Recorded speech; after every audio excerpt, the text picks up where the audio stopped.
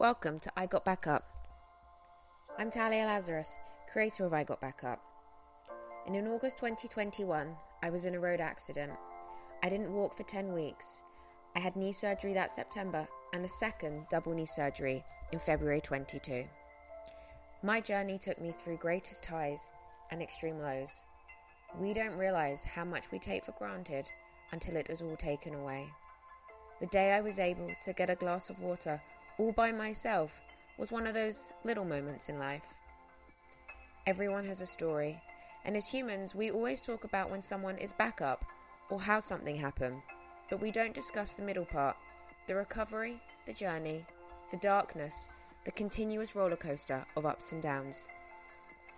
It's a taboo subject for most, but here it's not. You have a chance to change your story, your outcome, your next chapter. You can face all your hurdles, obstacles and walls with us and those around you. You are not alone. We recover together. Today we discuss combating and overcoming living with mental health and chronic illnesses. Diagnosed with lupus at 12, fibromyalgia at 15 and hypermobility spectrum disorders, Annie has found little pockets of happiness to rely on and knows she is more than capable. So today we have Annie. My cousin introduced us. Her name is Yasmin, also known as the Climb to Healthy. So she introduced both of us via Instagram, and it was actually a really great introduction because I've had a great time talking to you already, and I'm going to have a great time talking to you today. So how are you doing today? I'm doing all right. I'm doing good. How are you? I'm good, thank you. I'm good. Whenever you're ready, the floor's over to you. Okay. So a bit about me. I was diagnosed with SLE lupus when I was 12 years old, and then later when 15 or 16 diagnosed with fibromyalgia, and somewhere along the line, I forget what date exactly, I also picked up hypermobility spectrum disorder. So I've got a nice little collection, just a small one, nice little collection of autoimmune diseases and chronic pain and fatigue diseases that have essentially led me to be a fairly young disabled person. I started out when I was like really young, talking 6, 7, maybe even 8, being like a fairly active kid. I liked climbing trees. I liked playing outside and going in the fields. I wasn't the generation for it, but I wasn't a gamer kid on the PlayStation or anything like that. I liked being outside all the time. My mum used to take me hiking. We used to go to YHA youth hostels and stuff like that. I wasn't not okay with the outdoors. I was, quite confident in the outdoors, even learning to read maps, stuff like that. But progressively, as my health got worse and the options for treatment weren't as good at that point, I just slowly had to drop out of things and stop doing things, and I didn't want to go out and play as much when I was younger. You was finding me, 10, 11 years old, struggling to get out of bed past 1 o'clock. And at the time I didn't know that was abnormal. My friends would knock on the door and say, oh, is Annie coming out to play? And it would be like, oh no, she's still in bed. They'd come about an hour or two later, I'd still be in bed. They'd keep knocking on the door until eventually I emerged. And it just got worse. I started having to drop out of school and be homeschooled. All sorts of things just sort of slowly meant I was less and less outside and more, just in the house or in a hospital or nowhere in particular for fun. And I think that's where I really started to become introverted and almost afraid of going outside, on the basis that if I did, it would make my pain worse. It would make me more tired. Occasionally I braved things like college when I was 17.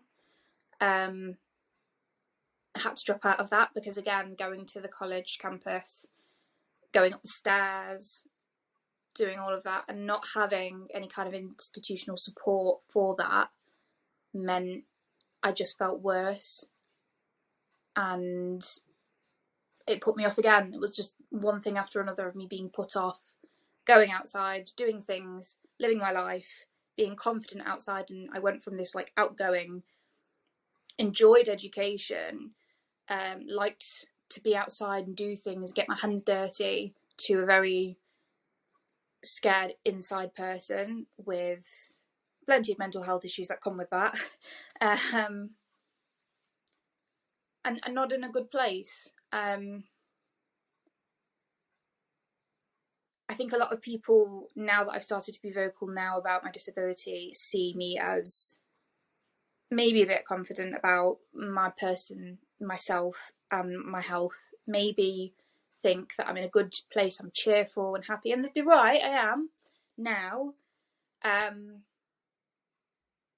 But prior to this sort of stage of my life haunts me from, it will forever. The point of getting here was hitting rock bottom. And by rock bottom, I mean I wasn't eating food because I couldn't keep any down.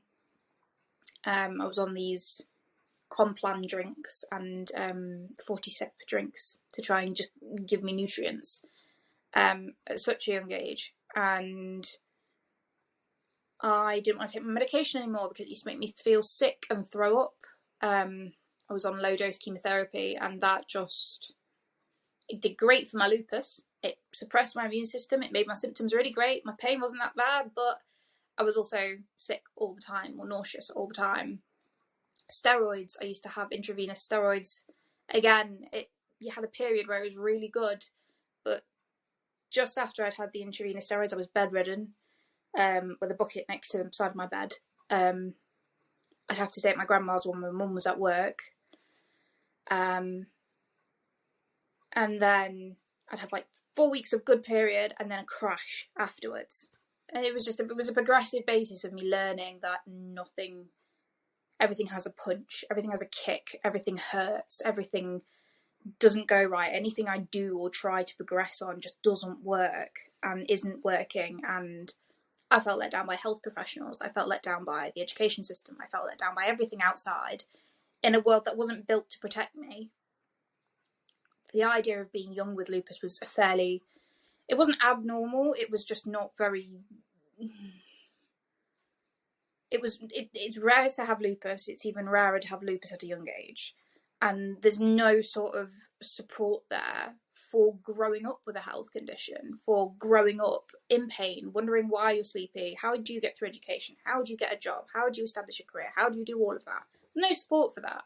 Any support groups you went to were all with 40, 50-year-old women who'd already had their kids, already had their career.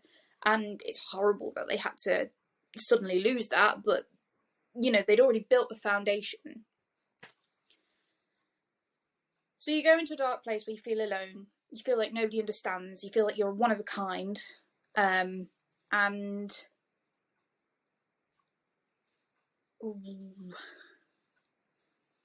there was some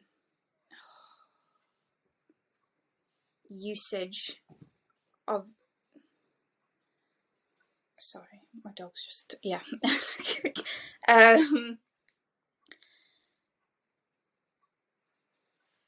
I got very depressed. I was in the healthcare system way before I was even diagnosed with lupus. From 10, I was in the mental health system. I was originally actually diagnosed with depression, which is a symptom of lupus and fibromyalgia. And everybody just thought that everything that was wrong with me was because of that at that point.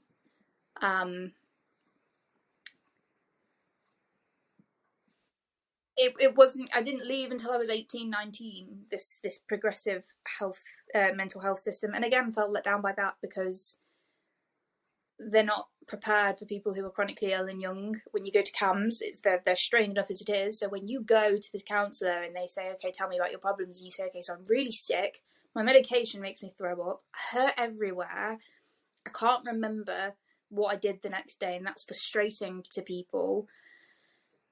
And they're like, yeah, no, that's really hard. And there's not really anything they feel they can say back to that. And you're just like, yeah, I know, tell me about it.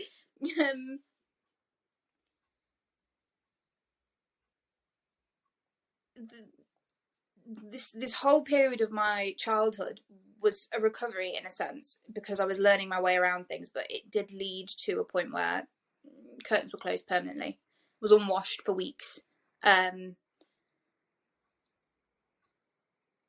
I was so thin and frail, and I'd lost so much muscle that even if I wanted to do anything, it hurt so much, and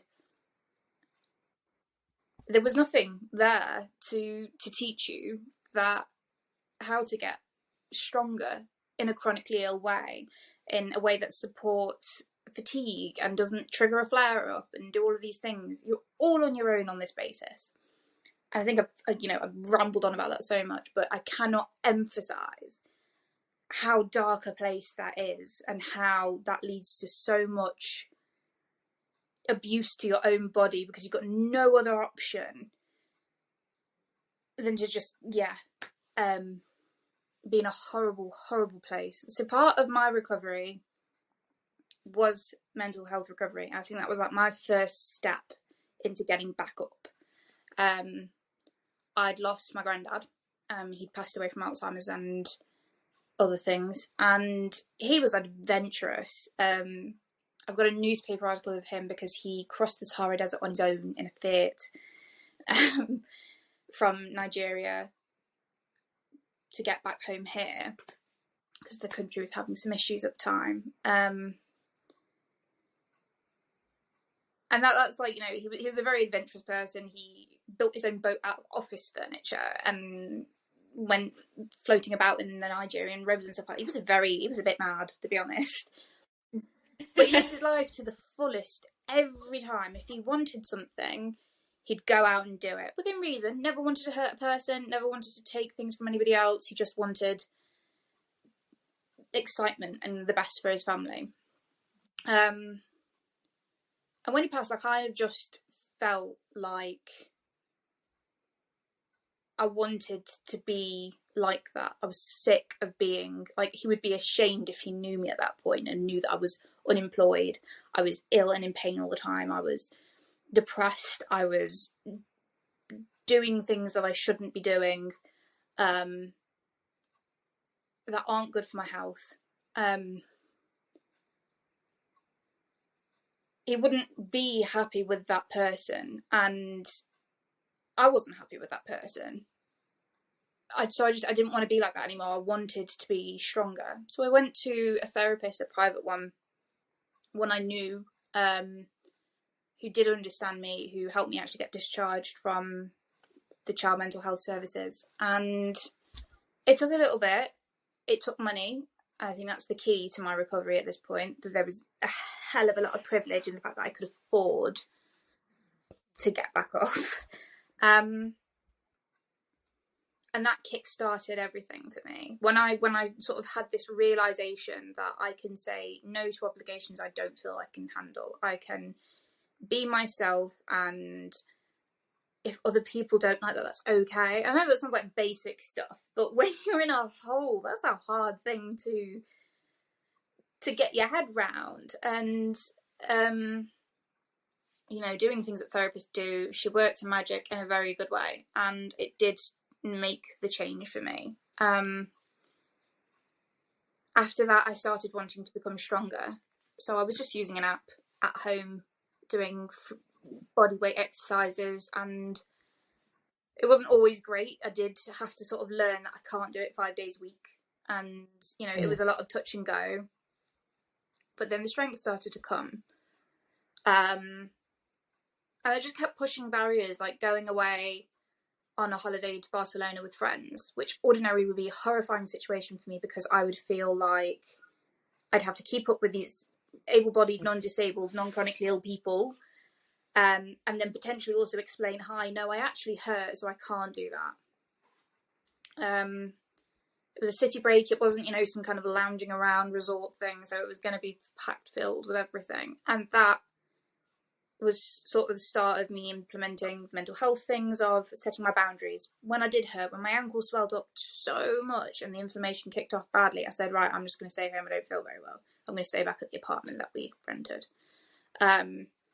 when we were out walking around the place and I was starting to get tired, I was like, okay, I'm going to go find one of those street cafes, sit down and have a cup of tea or something.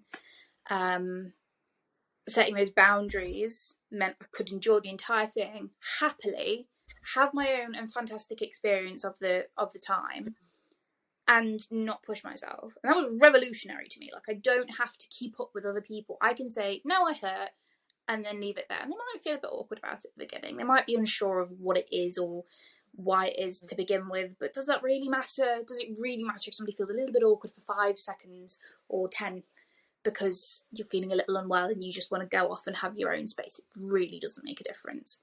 And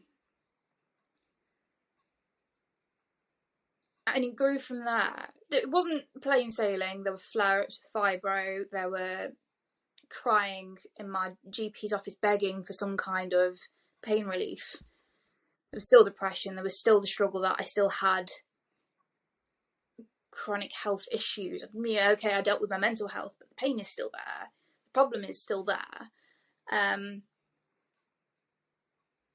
reality is most of the places I went to, rheumatology departments, they were a bit gaslighty, is the only way I can put it. There was a lot of, you do know you have to deal with some level of pain, which at that point you feel like you're throwing your shoe down and saying, do you understand that I'm already dealing with a certain level of pain? Especially as at one point I was overweight. The consideration was you'd feel a lot less pain if you were thinner, which my argument was I was underweight and I was in a lot of pain. I was healthy weight and I was in a lot of pain. It's never changed in my transition of weight. It makes no blooming difference to me at that point. So I asked to go to, I was fortunate enough to say, kick off a stink and say, look, I think I'm having a lupus flare-up. I'm not currently attached to any rheumatology department. I want to be transferred to London Clinic, which, because I live in Derby, is 2 hours away on the train. The London Clinic is one of these specialised lupus clinics. It is the best in the country. It has the best doctor in the country. I had no other option. I'd done Birmingham, I'd done Nottingham, I'd done somewhere else, but I can't remember. And all of them were the basis of just giving me the bare minimum of medication because I couldn't tolerate some of the higher stuff because it made me sick. And it was just a case of, well, we have people in here that are much worse than you. But when I went to London, it was revolutionary. And again, it's that privilege. I could pay for the train ticket, which is expensive. Like, on a disabled rail card, I think it was like £97 return. That's a lot of money to fork out. That is a lot of money. Like, I think on PIP benefits I get about 300 quid a month. That's like a third of my money. If you're unemployed and that's what you're relying on, that is a lot of money to fork out for a hospital appointment. You don't get reimbursement for that. But it was worth it because she understood where I was coming from emotionally, why I needed that support, why I needed that reaffirming sort of help. And she offered me these medications I'd never tried before, I'd never heard of before, but it turns out they're quite normal medications to be given to people who have fibromyalgia or lupus. So it was really bizarre that I'd never been offered it, and goes back to that sort of medical gaslighting of not believing you, thinking you're being over the top, not thinking it's serious enough. And she put me on these things for my fibromyalgia. I'd been able to sleep and be touched and hugged previously. Like, the idea of just, like, when I would be with my partner, he would put his hand on my side or something for a hug, and I would itch, it would burn, it would hurt, it would be horrible. And I just thought I wasn't a cuddly person. I just thought I felt uncomfortable all the time, and it was gross, and I hated it because it's just so uncomfortable. How can anybody like this? It turns out I am quite a cuddly person. I do like it's amazing what pain you can tolerate and you think is just ordinary. And when that's removed, it's amazing the type of person you can become. and the person that's been hidden underneath you all of this time. And as these things got lifted, with paying for mental health therapy, with paying for going to London and stuff like that, a privilege, literally, it lifted those barriers so that I could start being more outgoing, more excited, more outdoorsy. I stopped thinking that my only way to live was inside. I think I'd had like a really bad week with pain, and my mentality just went, well, you know, screw it. I am always in pain, no matter how little I move or how good and perfect I am with my energy basis. So sod it. I'm going off for a walk. I'm going to go climb a hill. I'm going to go and do heavy duty things that will make me hurt because I hurt anyway. And it was great fun. I had a great time. I went for a hike. I had smiled for the first time, like genuinely big smile in a photo that was taken at the top of this tiny hill in relative to what I do now. But the most genuine smile I've ever seen. Like, to this day, that picture makes me so happy because I feel the joy I had. I felt like I was on top of the world. And I'd say that was my recovery. Like, this realization after all of these heavy things had been lifted off me, that I'm not the person I thought I was. I'm not this introverted, depressed, cynical, lazy person.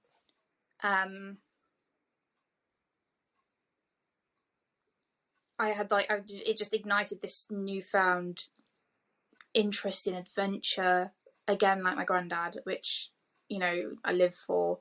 Going out and just finding new places to climb, new places to hike. I love hiking. Going wild swimming. I went wild swimming because I had a lupus flare up. It wasn't really an interest before. I thought it was a bit weird. And didn't like the idea of swimming in lakes that I couldn't see the bottom of and stuff like that. I had a lupus flare up. And that knocked me for 6. That was a really bad flare up that I've literally only just sort of come out of a few months ago. I couldn't hike because of it. I was in so much pain, so I couldn't do anything. So I went for a swim. It was the only other thing I could do at this spot in Dorset. I couldn't do the hike that I planned to do, so I just went for the swim, and that ignited another thing. You know, that just sort of ability to go and do things, and it doesn't have to be exertion, and finding ways to be outdoors, to be in nature, to do things I love. It doesn't even have to be outdoors, but to do things I love in a way that's suiting to my health, my lifestyle, my adaptations. That's why I like climbing. You can go up for one climb and then sit. It's a very social thing as well. You can just sit and watch other people climb, you know, spray a load of beta out and like annoy everybody and I can talk bag occasionally. It's great. Like, you can rest for ages. It's so adaptable. Hiking, I mean, when you get past the idea that you have to consistently walk at like 2.5 kilometers an hour up a hill, and the fact that you can just sit every 10 minutes, you know, that's a great thing. When you can do it in a way that suits you, that suits your body and that suits your disability, and you create these boundaries. That's my recovery. My recovery is knowing that I do have a limit and sticking to it and working with it, not against it, not feeling like it's against me. Yeah. And yeah, that's it really. So you do a lot of outdoors now, don't you? I say a lot of outdoors because that's the term I'm going to say. You do a lot of outdoors. It's a lot of yeah, I do a lot of outdoors. Yes, I do a lot of outdoors nowadays. I do, yeah. Not as much as I'd like over the summer, but I don't deal with hot weather very well. So, but yeah, sort of my weekend activity, I have to be walked. I get itchy when I don't get to go outside. Like, I'm very reliant on other people being able to take me to places. I live in a city. The public transport to our Peak District National Park isn't great here. It actually is non-existent. So I'm very reliant on my husband being here to be able to drive me to outdoor places. He goes to football matches, he has shifts, so I have to sort of work around these things, and I don't like having to be dependent on that, but it works. I could never drive to the Peak District for like a hike or a climb and then drive back. Even if I could drive, I can't. But there was no way I'd have the energy to do that extra thing. So having that dependency is annoying. But it's like a thing I have to fit in every week. I've got my schedule out. Like, when's your next football match? When are you doing overtime? You know, no, you can't go to that match. I need to be walked. like a puppy almost, like demanding I need to go outside, holding my lead at the door, like please take me somewhere. Yeah, I love the outdoors. I love it. Yeah, no. And what I really liked as well is actually, it's one of those kind of, not one door closes, another door opens, but when you were saying, you know, you couldn't obviously hike for a time and you didn't like to swim before, you didn't want to swim, but because you couldn't do something that you enjoy doing and you like doing, you thought, actually, I'm going to try something new. It's almost like, not that you were forced, but you know, you actually came out of your comfort zone, and which is a huge thing to do, to step out of your comfort zone and think, you know what, I can't do this, what I love to do at the moment. So what am I going to do? Am I going to sit here and wait and, you know, maybe be upset or something? Or am I going to just try something new? And you tried something new. Absolutely. I think that's like my biggest amazement when I look back, because breaking my comfort zone was a no-no. Like I used to get afraid when I was, you know, before we'd go for family meals, even to like Pizza Hut, I couldn't. I was afraid. I'd cancel every time. I'd cancel on dates every time, last minute, because I just was so afraid that I didn't feel well already. So I was going to feel worse when I was there, and then I was going to feel even worse when I get back, you know. That fear of pain is scary. It's like nobody does things knowing they're going to get hurt, knowing they're going to hurt comfortably. It's literally against human instinct. So pushing boundaries for me was like a massive hurdle, and it's just like my favorite thing about me right now. Like, it's such a brag, but it's like a favorite thing for me to be able to say, like, I try new things because it's so cool. And it is great, I think, that circumstances like climbing came about because of mental health, because of physical health as well.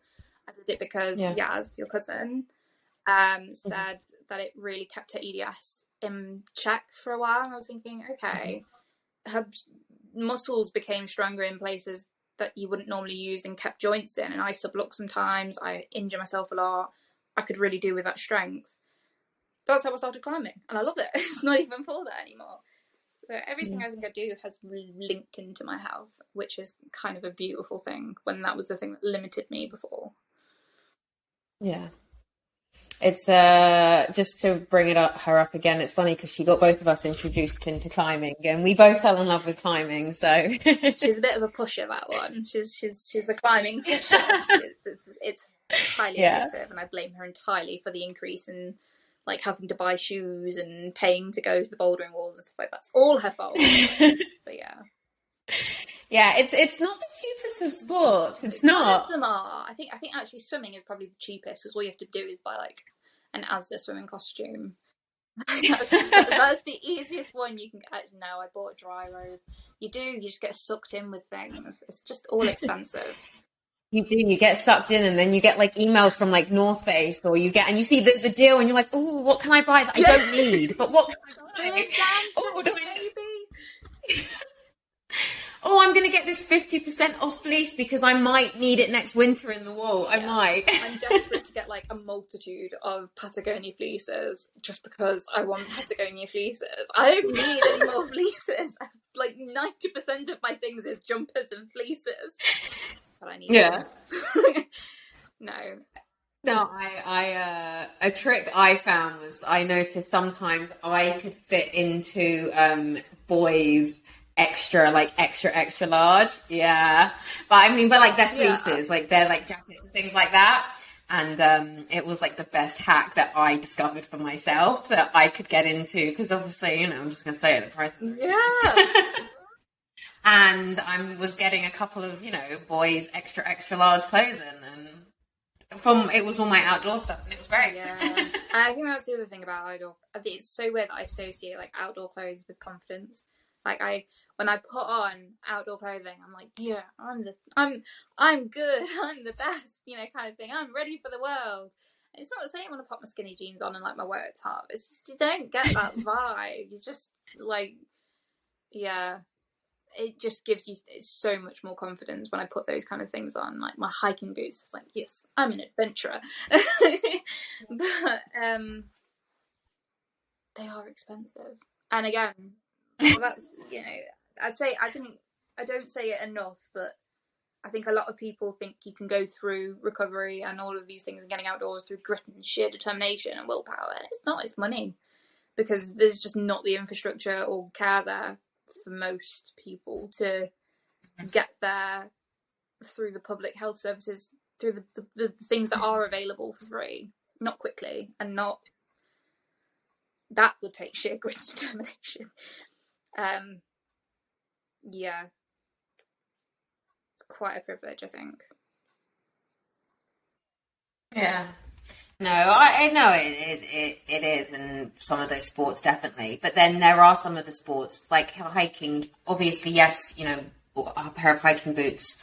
The good ones aren't always the cheapest, but even just having something like that and being able to walk in the outdoors, there is something about the outdoors that, because I'm in love with the outdoors, and there is something about the outdoors that is just so therapeutic beyond belief. Absolutely. I think I remember going to Kinder Scout, and me and my friend were wearing like hiking boots and gear and slipping around in this sludge, and people were very comfortably walking around in their like white trainers.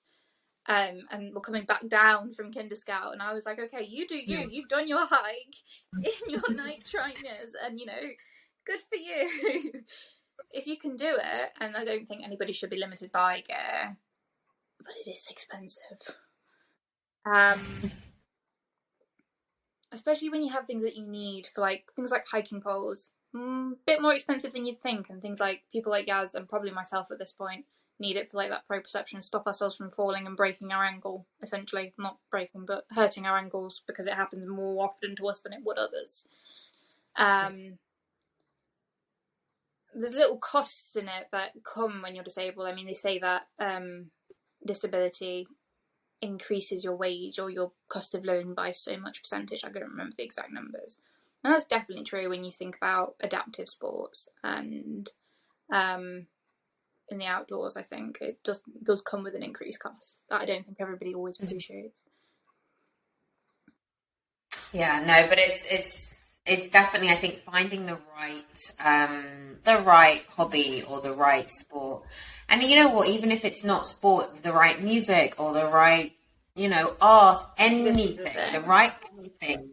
And like you said, it was you didn't say trial and error, but it was figuring out, I think when you said you went to the gym, and it was figuring out how many days a week you could do something. And it is just figuring out different things that make you happy or make you feel okay or just make you feel absolutely good. I think movement is a big part of it. So you could have your YouTube and do some yoga. It's all free. Pilates, oh goodness, I tried the Pilates on YouTube, and it's a workout and a half, so that's definitely goals, I think, for people.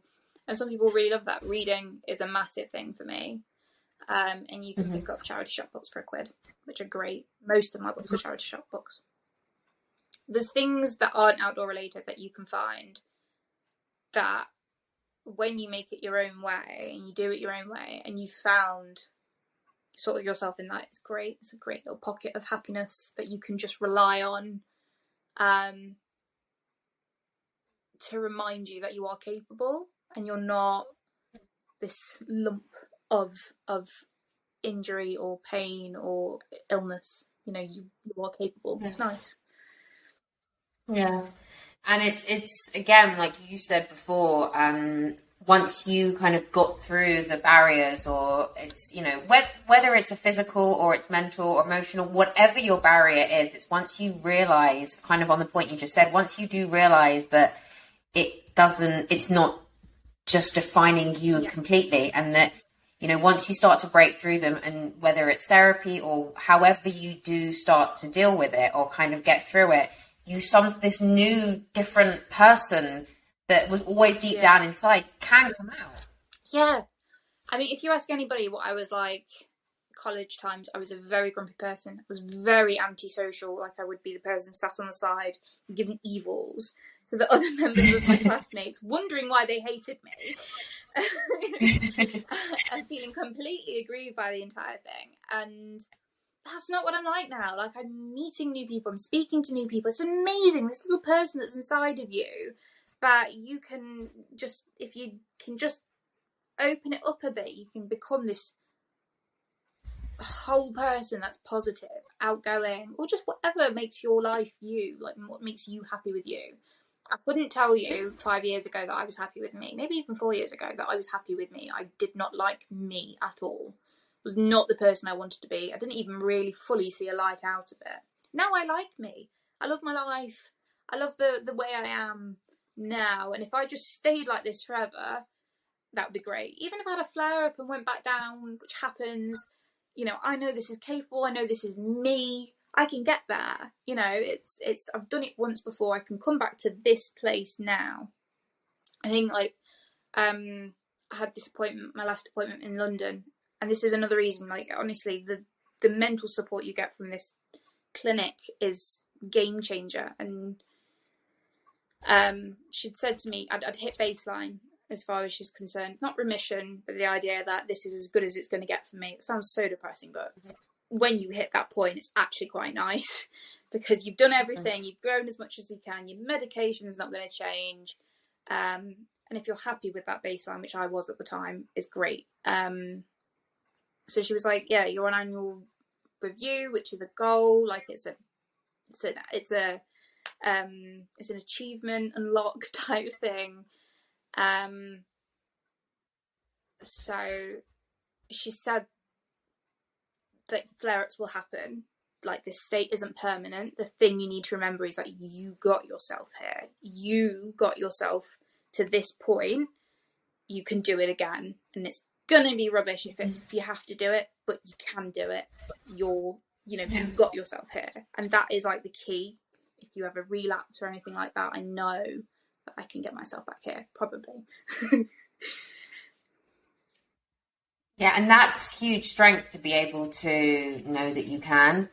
But I think that's with anyone, that every day they're doing tiny little things or gestures that sometimes they don't even realize they're doing. And they are, getting up every day and continuing on with something is still strength that you're still going. Exactly.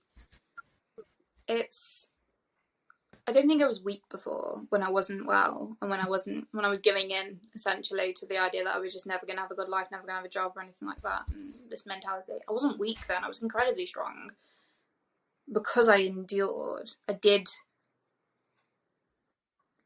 endure it and then eventually pull myself out of it. And even if I didn't, I was still a strong person then.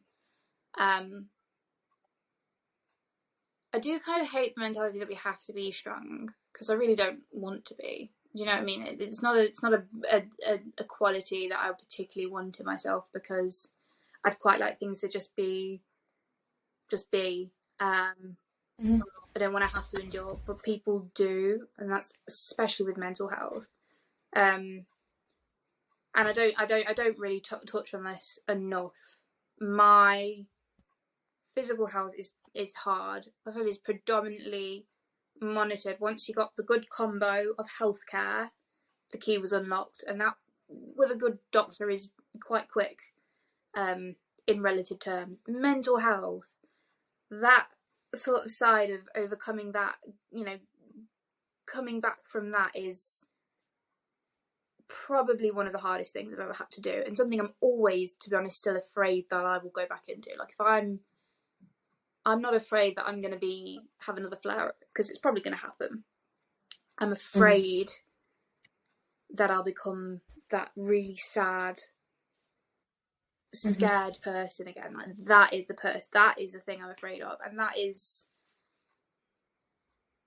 to have to go through that kind of thing. Lots of people do it so much worse and are still doing it and still working and doing more than that. That is strength. That is immense, the ability to just open your eyes in the day and go, okay, and then carry on. Like, that is just cool. I think that some people do that, and I don't think people realize when we're talking about physical things, when people have injuries, from what I've spoken to, when people have injuries, when people have disabilities and chronic illnesses, the mental health is always the hardest and most enduring thing to get back from, to get to that high point of, you read articles and things about people overcoming their disabilities or their injuries, their spinal cord injuries and stuff like that, and they climbed a mountain. And that's amazing that they did. But sometimes those don't touch on the reality that that person, that mental space to get there, that is the biggest uphill challenge. That's the biggest thing to deal with.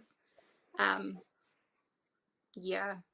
don't think people appreciate the mental health side of things enough in disability and chronic illness and injury.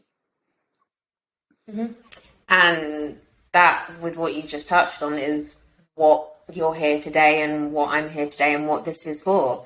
It is to touch on the mental health side of things, and with regards to recovery, because you're right, people don't. It's a taboo subject. People don't want to talk about it. They don't like to talk about it. Everyone has a story. Everyone in their own way. I'm not saying everyone's got some X, Y, Z, but everyone has their own story in their own way. And yeah, people don't like to kind of say, yes, I've had an injury, and people say, oh, how was your recovery? Yeah, it was good, etc., etc. Oh, you back to the gym, or are you back to? And they always talk about the physical side, but you never hear someone go, how many times did, not that they're gonna say this, but it's they don't say how did you feel in yourself? Were there times when you did feel alone, and how often were you crying? And I know they're not questions that you wouldn't phrase exactly like that, but they're kind of the sort of things that people don't ask. They don't ask you about necessarily what was going on inside your head and your emotions and your mental health. They ask you a lot of the time about, are you running again? Or are you, jumping again? Yeah, I think a lot of recovery can be measured by that. I deal with stroke survivors, and some of the biggest issues that they'll have physical changes to the way that they are, cognitive issues, but mental health is such a massive part in even their recovery, because your whole life's been flipped upside down in one way or another. You don't, when you have an injury like yourself, you say, or when you get diagnosed with a health condition or anything like that, they don't give you a therapist. They don't say, right, okay, and this may impact your mental health in this way, or this way. There's no real acknowledgement of how much that can impact. It's just kind of this unspoken truth that people who have gone through that phase of not being able to walk, who have gone through that phase of not being able to stay awake for more than a few hours a day, that have gone through all of those phases in their life for whatever the cause is, there's just this unspoken thing that we know. We probably hate, that impact was horrible, but it's not discussed outside of that little community bubble. And I'm really glad that you are, to be honest. Oh, thank you. But yeah, it's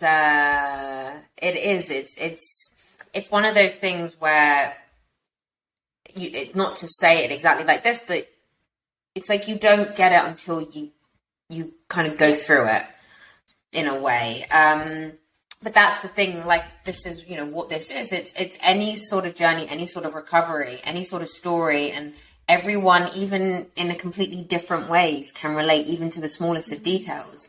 There are times when during my recovery I'd feel very alone, and it's just, until you spoke to people that'd been through it as well, they also, to hear other people felt so alone as well, which just kind of made you think, wow, where was everyone? Why, you feel so alone, but then so did everyone else that's gone through something feel so alone. It's such an important thing that people find that community after they've got that. Yeah. I found it after, when I started to do all of this, I started to find it. After, when I started to feel less alone, I started to find it.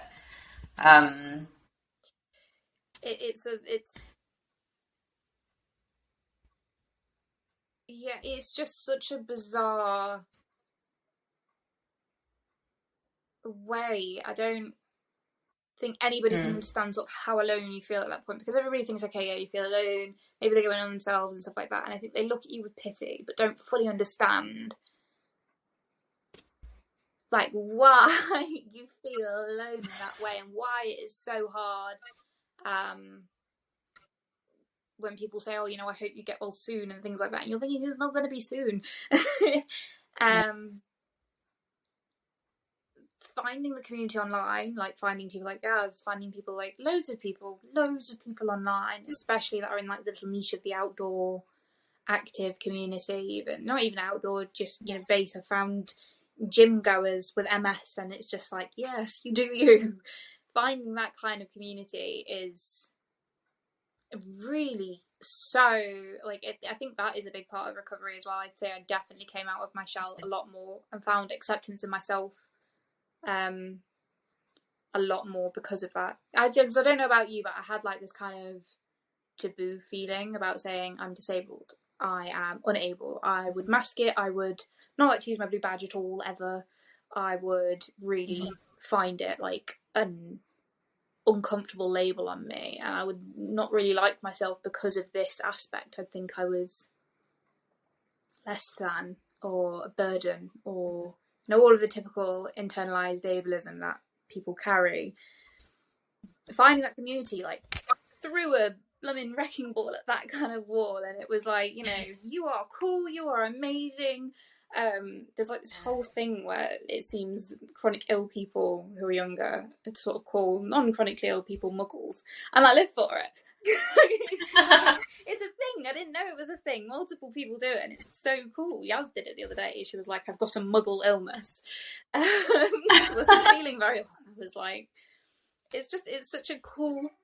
I did see that. I saw that she wrote a muggle illness. It was... Yeah. It's like a thing that people do, and it's just such a cool community that you can find. Everybody's gone through that phases that you've gone through in your life alone, and it does add to that little bit of recovery of keeping you there and keeping you feeling on top of yourself. Yeah. Sorry, my dog's being really neat. It's fine. This is what happens when you do things like this over cameras and things. There's animals everywhere. Yeah. But what I was going to say was just touching on that alone feeling. It is, no one knows, I guess, why. But I was thinking about it just now. Is it, this is what I'm thinking. One of the reasons is because whatever happens, to you or as a person, because it's suddenly so different, and it can be so isolating, and it can be, you can have all your independence taken away from you. You can be someone before and then one day wake up and something completely different. And I think that also can just impact on why you can feel so alone, because you thought you had everything going one way, and then it's just... I don't know what that feels like, because I've always been chronically ill for as long as I can remember. Yeah. But I've always said, and people always look at me a bit funny when I say this, because I say I've got it from you, and it's like, oh my God, that must have been so hard. And I'm like, yeah, it is, but, I've met people like yourself that have had it, and you've got your whole life planned, you're really on the ball, everything's there, and then suddenly something changes, and it's just, you've got to learn an entire new thing. And that, to me, I couldn't imagine that. Like, that is... that is just heartbreaking to have that kind of rip away effect. And no. Just for anyone that doesn't see the video, the dog appeared on that. He's just being a bit needy. He's not even normally like this. He ignored me for most of the day, and then now he's suddenly like, yeah. Anyway,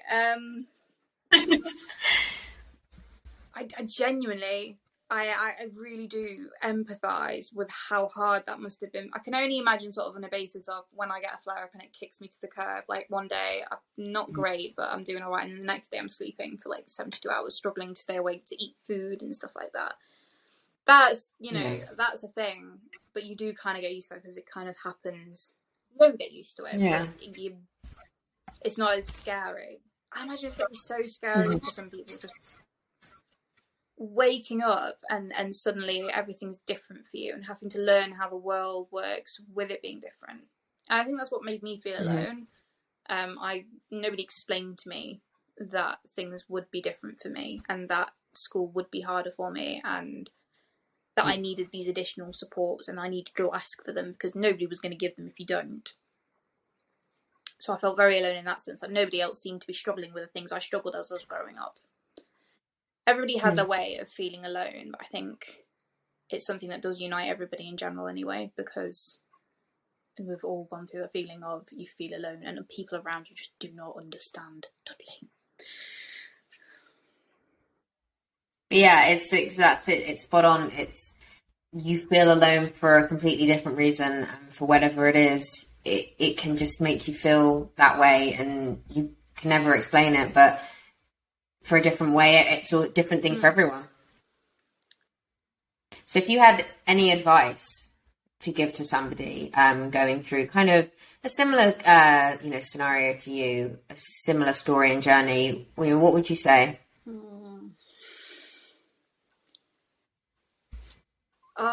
So many things. Hang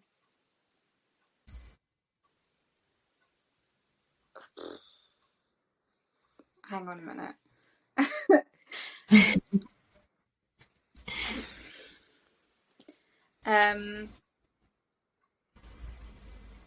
I literally can't even depict that from my head. I think probably, multiple things. One, don't be afraid of therapy. Like, not enough people appreciate that probably most people, in my opinion, will benefit from therapy of some kind. I think the biggest thing is don't be so hard on yourself. And that sounds so easy to say, but like, it was my worst trait to constantly belittle myself and compare myself to able-bodied people and then think, well, I must be rubbish then. And that's not true. When you then compare yourself to other people who are in a similar situation to you, you have this sudden realization, you're doing well, you're doing okay, you're at the same basis of everybody else, you know. You're at the same goal, or that the goal that you want to be at is so achievable. This person's here, and then just don't hate yourself for being disabled or unable at this point in time. Don't put yourself down for it, because it just doesn't help anything at all. It doesn't benefit you in any way. Like, just love yourself a little bit, just a little bit. Just a smidge, even if that's what you can give. Like, just don't be so blooming hard on yourself. I think I was like going off in this rant whilst I was having a cigarette because I smoked. That's another advice: don't smoke. And I just finished this rant about everything I thought was wrong with me in my life and how I'd failed at everything. And this person turned around and they literally looked at me and went, "You're horrible to yourself." And I was like, that was a shock to me. I thought they were going to like soothe me and stuff like that. But they were like, "No, you're horrible to yourself. For goodness sake, stop it." And I was like, stop being horrible to yourself, because I guarantee they probably are. It is. It's a lot of it's positive, good self-talk to yourself, you know. And in any way you want to do it. Some people don't want to look at themselves in the mirror and talk to themselves. Some people don't want to, you know, do it in the shower or the car or anywhere. But sometimes just that tiny inner chatter, just to tell yourself that you love yourself, or that you're okay, or any positive thing, it Absolutely. helps. Find a friend that you don't mind bigging up that one little thing up to, like saying, "Oh, today I had a shower and put a hair mask on," because, you know, that can be a lot of work for some people, me especially. Find a person that you'll, you know, find pleasantness in, like a houseplant. Houseplants make me feel so good. When my houseplants are doing well, it's because I've made them do well. That's my achievement. Yeah. But in the same breath, when your houseplants don't do well, analyze that. You know, what have you been busy with otherwise? What have you been tackling instead of your houseplants. And, you know, because I think we can put so much focus on things that we really want to achieve, and when we don't then say, okay, I haven't been doing that because I've actually been spending a lot of time focusing on my medical health because I've needed to call GPs, which takes 45 minutes just to get through on the phone, or attend hospital appointments, which can take 3 hours out of your day if you've got to travel to the hospital, park, have the appointment, get back to your car in a massive car park. You know, it takes up time and energy and space, and that's on the basis that, you know, it all goes smoothly. Consider what you're doing, even if it's not fun tasks. Don't make a list of like all the best things you've done today. Make a list of everything you've done that week, right down to I brush my teeth in the morning and the evening. Like, that's a cool thing to do for some people, and then big yourself up. Yeah, 100%. And I think it's also important to remember that it is okay not to be okay. Absolutely. Hence the therapy. Like, don't be afraid of therapy, or don't get therapy. You know, you don't have to necessarily. You can just not be okay. Yeah. I really like this mentality of where people are starting to be a bit more honest when people say, "How are you doing?"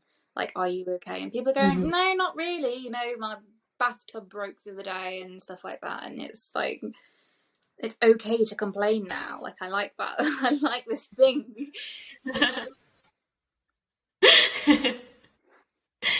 It's getting okay to complain. That's where we're going with this today. It is okay to complain. Complain. It's a good feeling. It's good to get it out, I think. Yeah, absolutely. Yeah.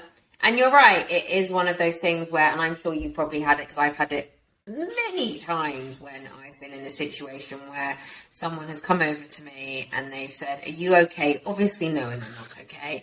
And I've gone, "Yeah, I'm fine." And they've gone again. And I think it's the second or third question. "Are you sure you're okay?"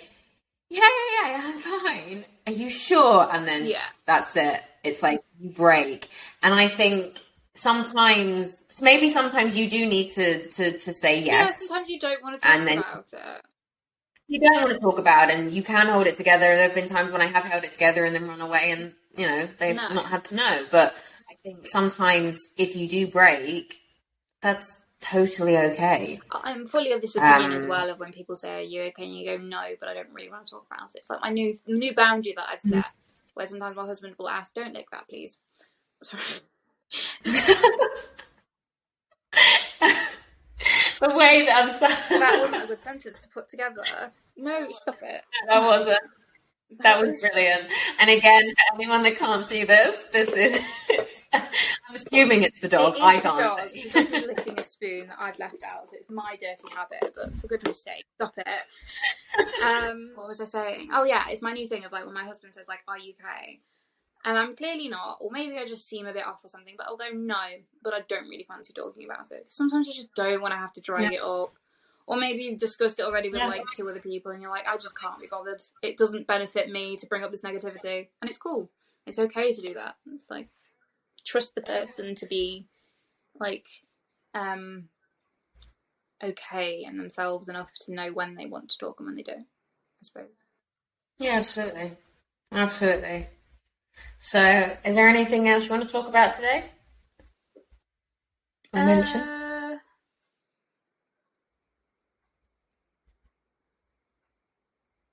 I think the other thing is don't be afraid to ask for help.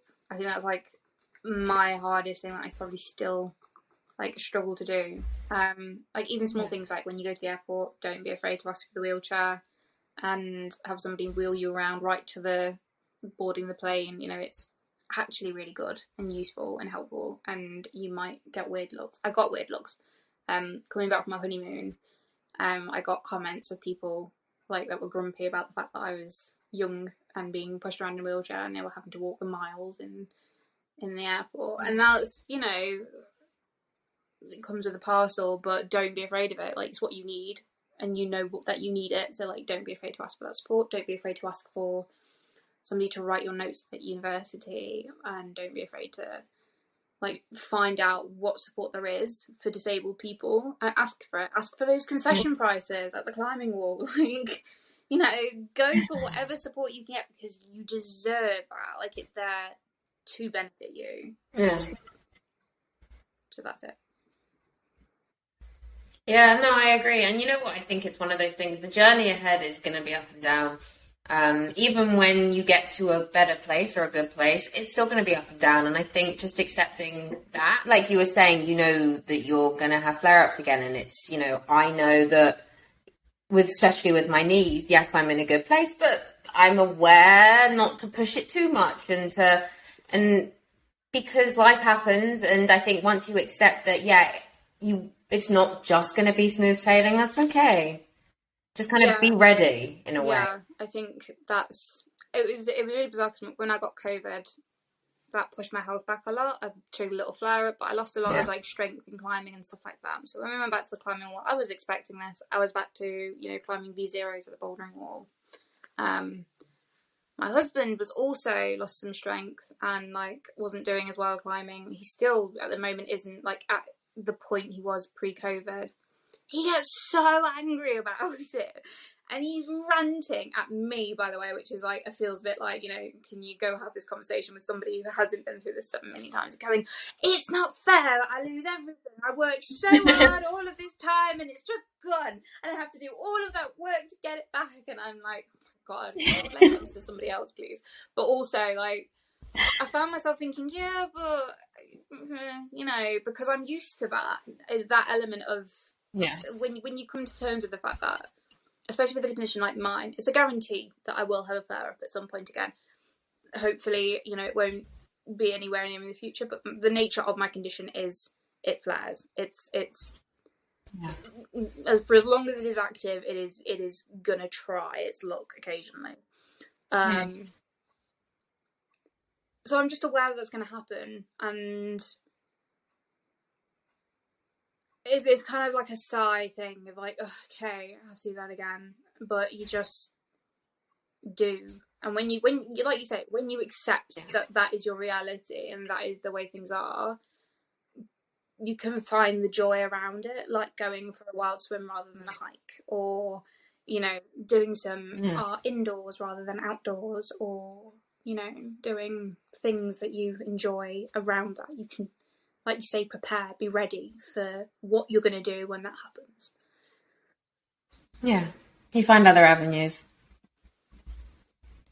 Yeah, perfect. Well, it has been an absolute pleasure to talk to you today. I've also enjoyed having you. I'm really sorry about that. I'm so good at finding the quietest room, and I just thought it would be okay because he just sits there. That's all he does. You know what it does? It just shows that you can plan something and you can think it's all going to go to plan, but life happens. There we go. This is the example. Life happens. Thank you for joining me today, Annie. I look forward to getting outdoors with you one day. And thanks for listening. See you next time. Remember, you too can find your little pocket of happiness. Alone people unite people.